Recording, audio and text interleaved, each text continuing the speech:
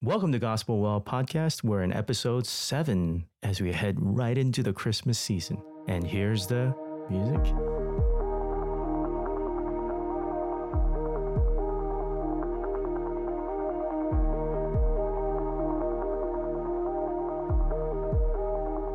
And today's topic is... We are going to talk about the gospel impacting intergenerational ministry and relationship.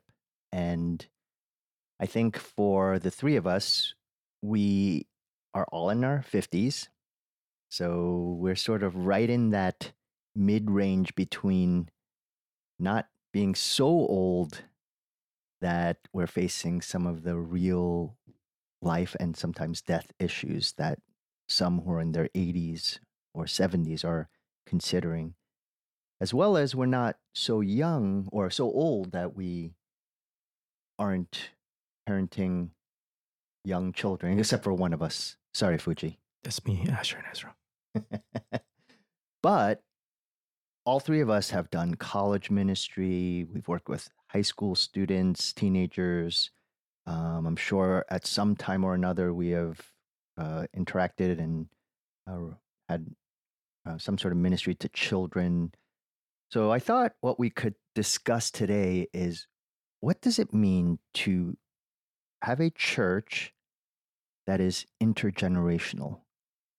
And how does the gospel impact that? How does it actually cause us perhaps to have a different perspective on how to have relationship, very specifically with people of different generations, that it doesn't just have to be the people who are my friends, who are the people I fellowship with, are people who are literally in my life stage or who are the exact same age, but rather that there's actually so much to glean from someone who has lived even a couple of decades more, or perhaps even a couple of decades less.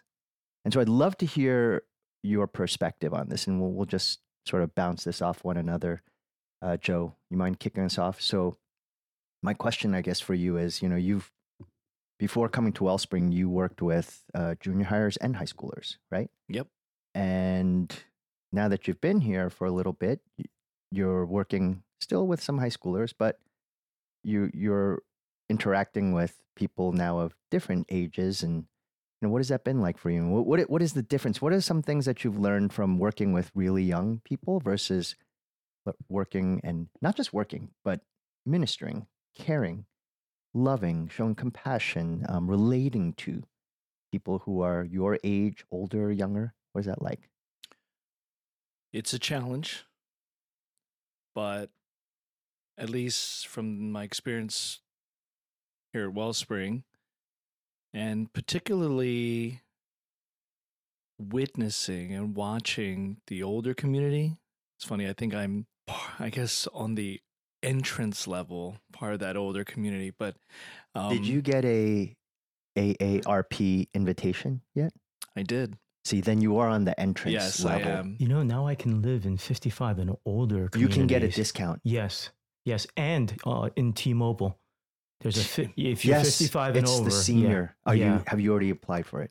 I was thinking about it. You need to. But I can't believe now I can get those discounts. Yeah. Back to you, Joe.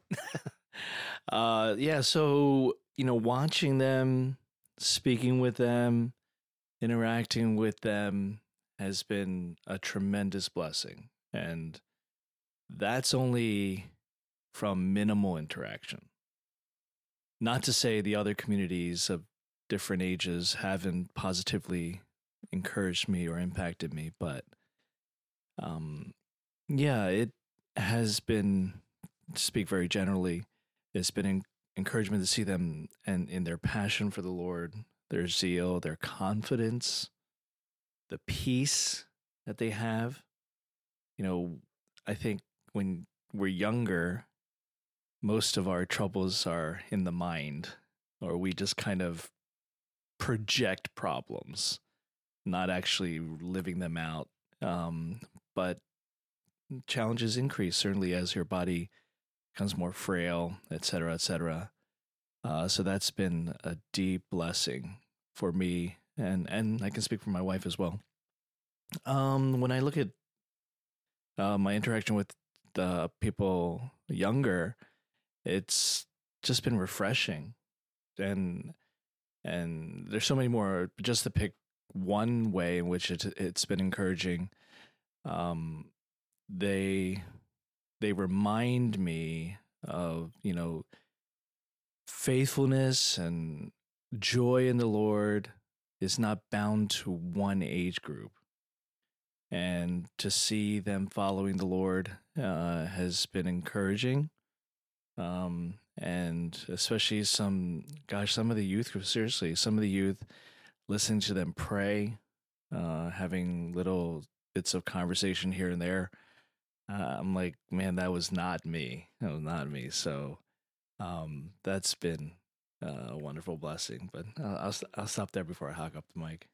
Fuji, you know some of those folks who are older saints in our church and who are walking different types of journeys, some of them with some severe challenges, physically. And with that comes temptations, I would imagine, spiritually. So what are your thoughts? Like, how do you view them, and what do you learn as you watch and communicate and listen to their stories? Well, I'm actually encouraged, as Joe shared, of their confidence in the gospel of resurrection hope. Really thankful for that. One of the things I've learned over the years or heard is you need to see people ahead of you say, you can be confident in the gospel at that age too. You need to see that. And I see that. They're comforted by the gospel.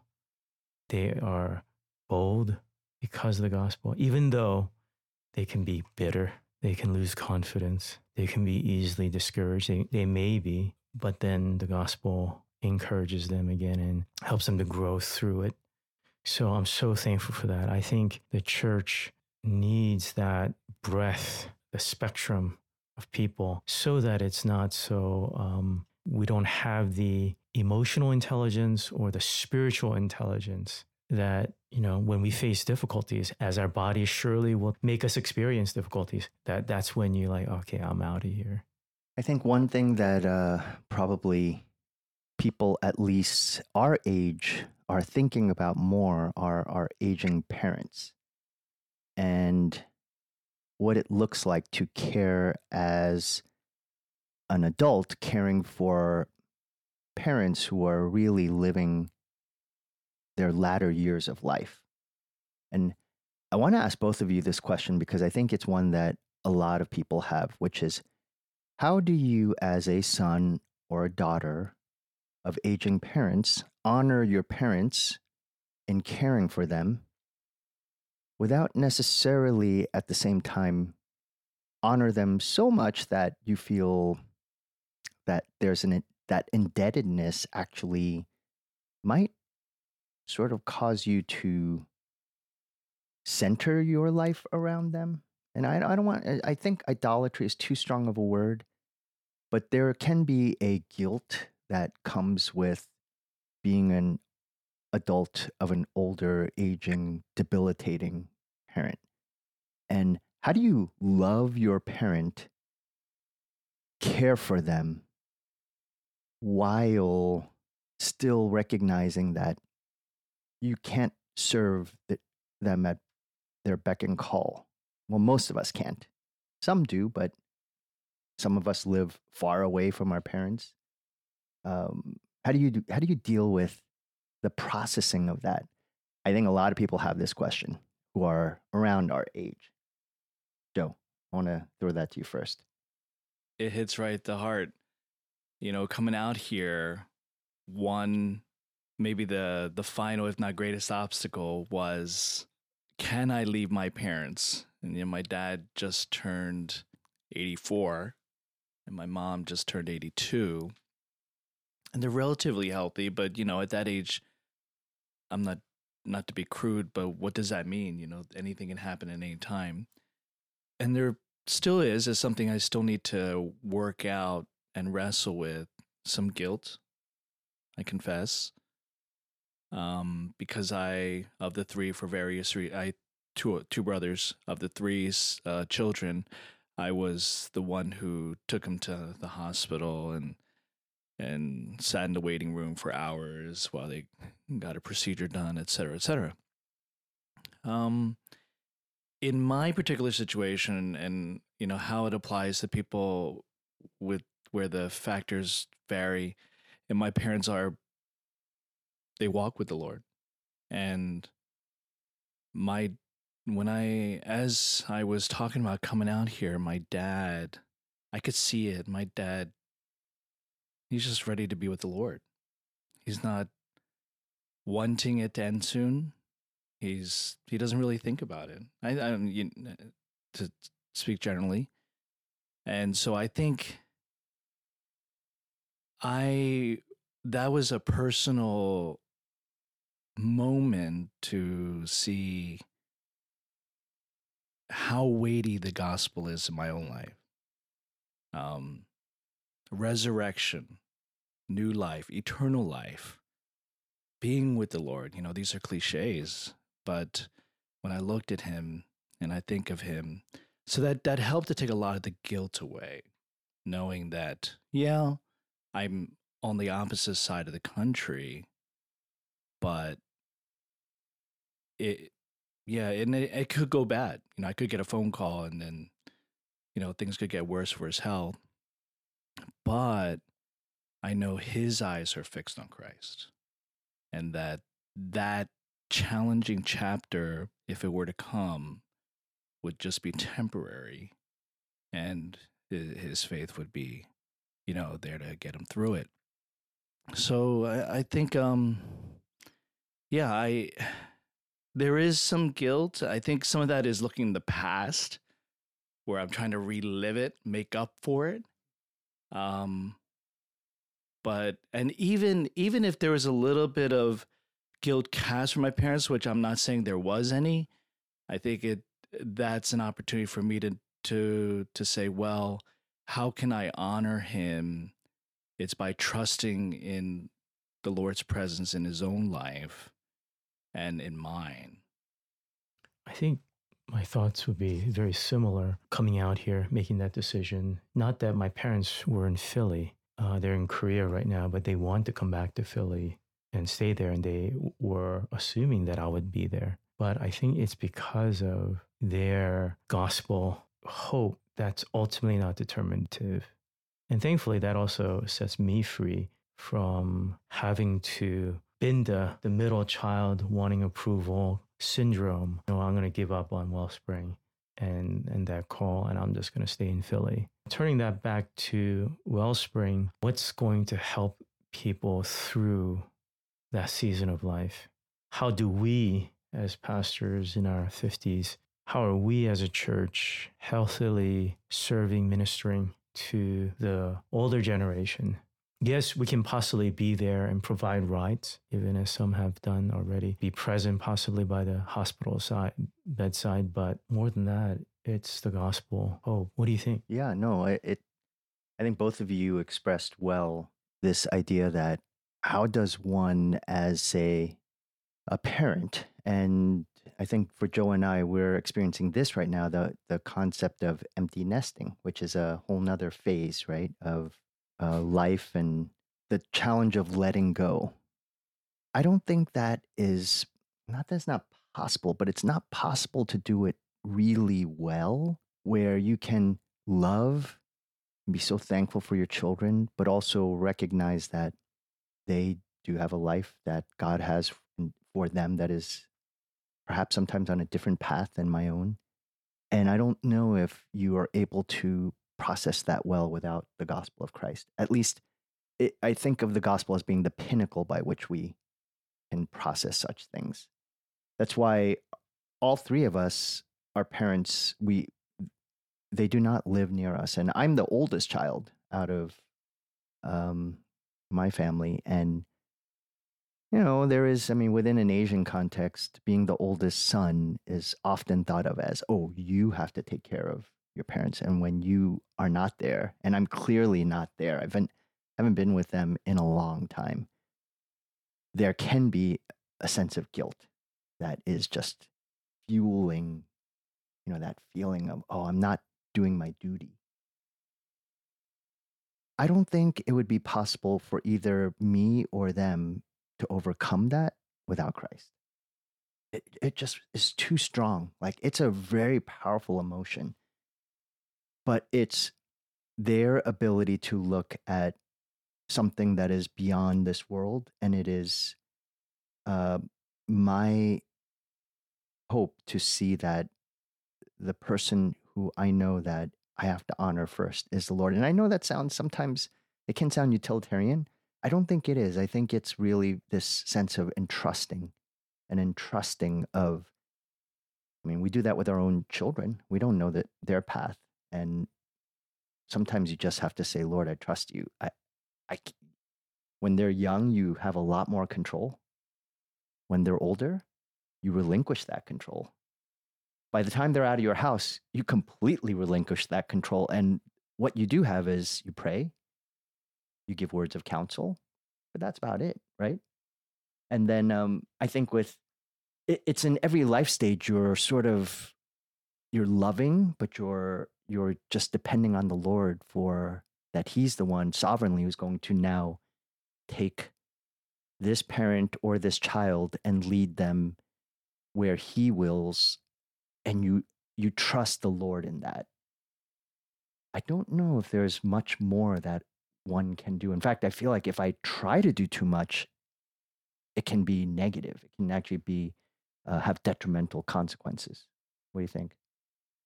Yeah, I agree. As you're talking, slightly different, but you can't be everything to everybody.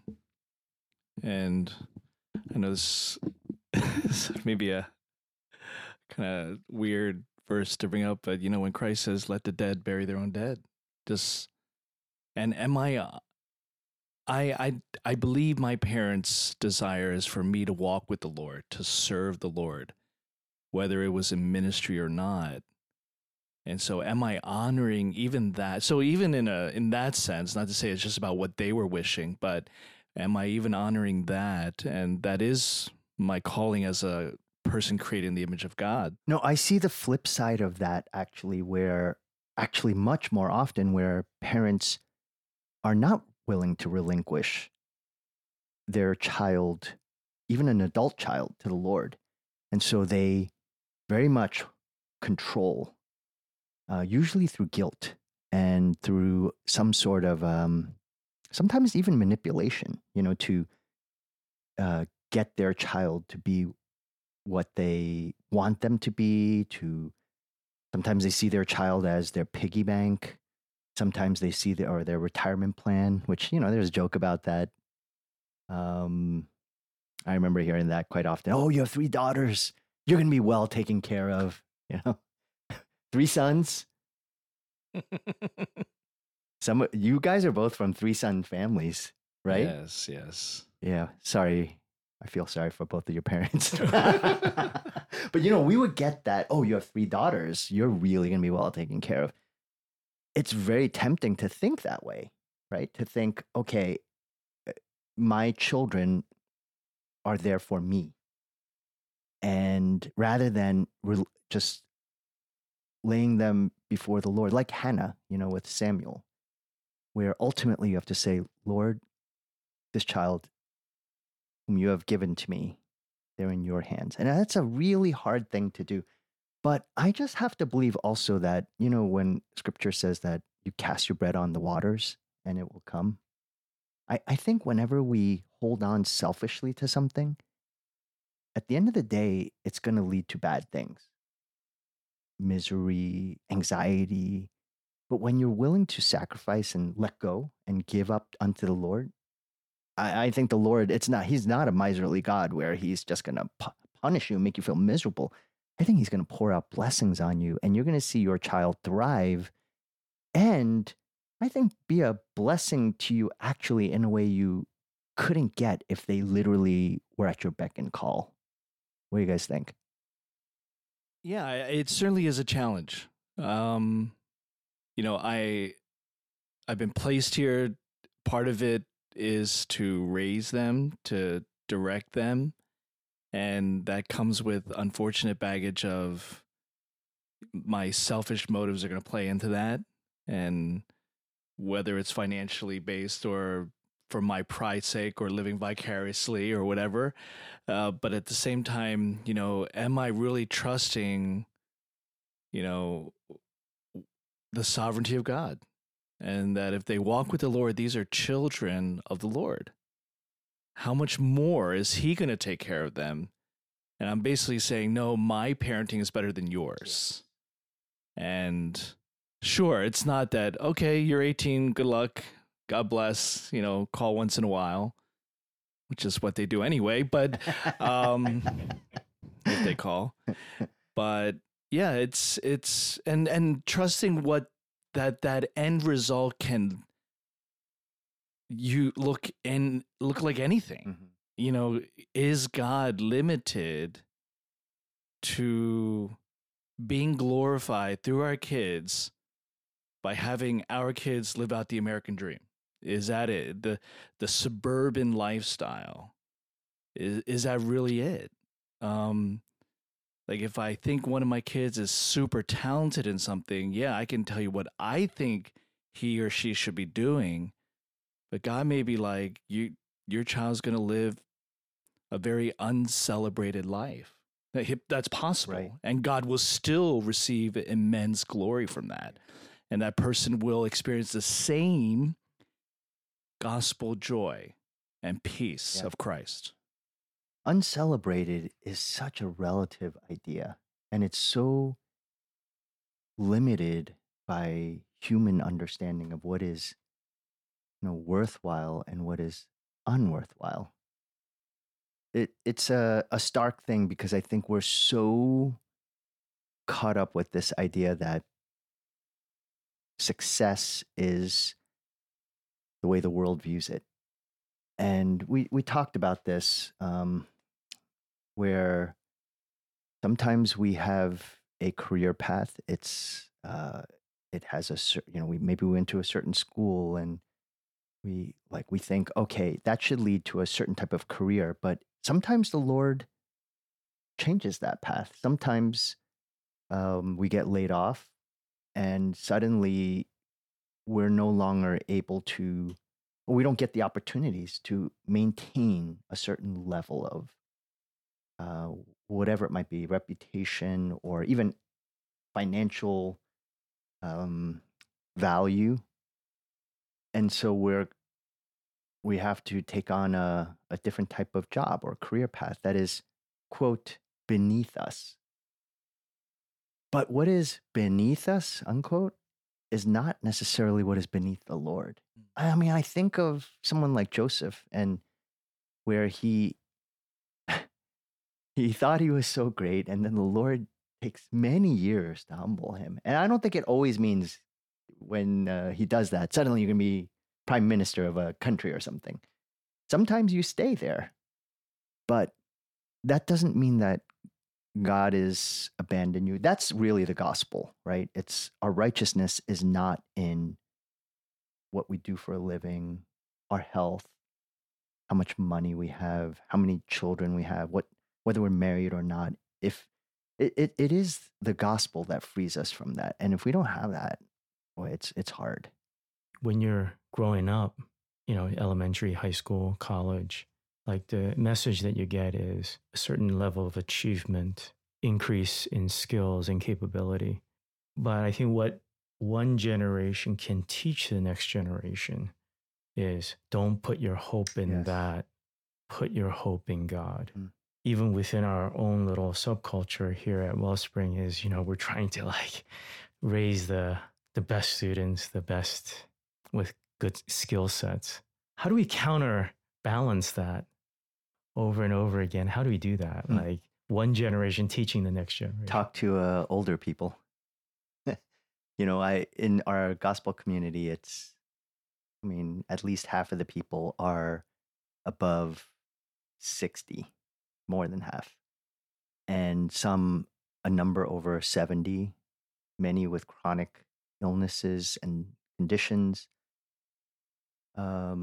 when I hear all of them have lived relatively successful lives, had successful careers in the eyes of the world, and the way that I think a lot of those who are younger are pursuing. But when I hear their stories about their careers, I actually don't hear much about their careers, actually.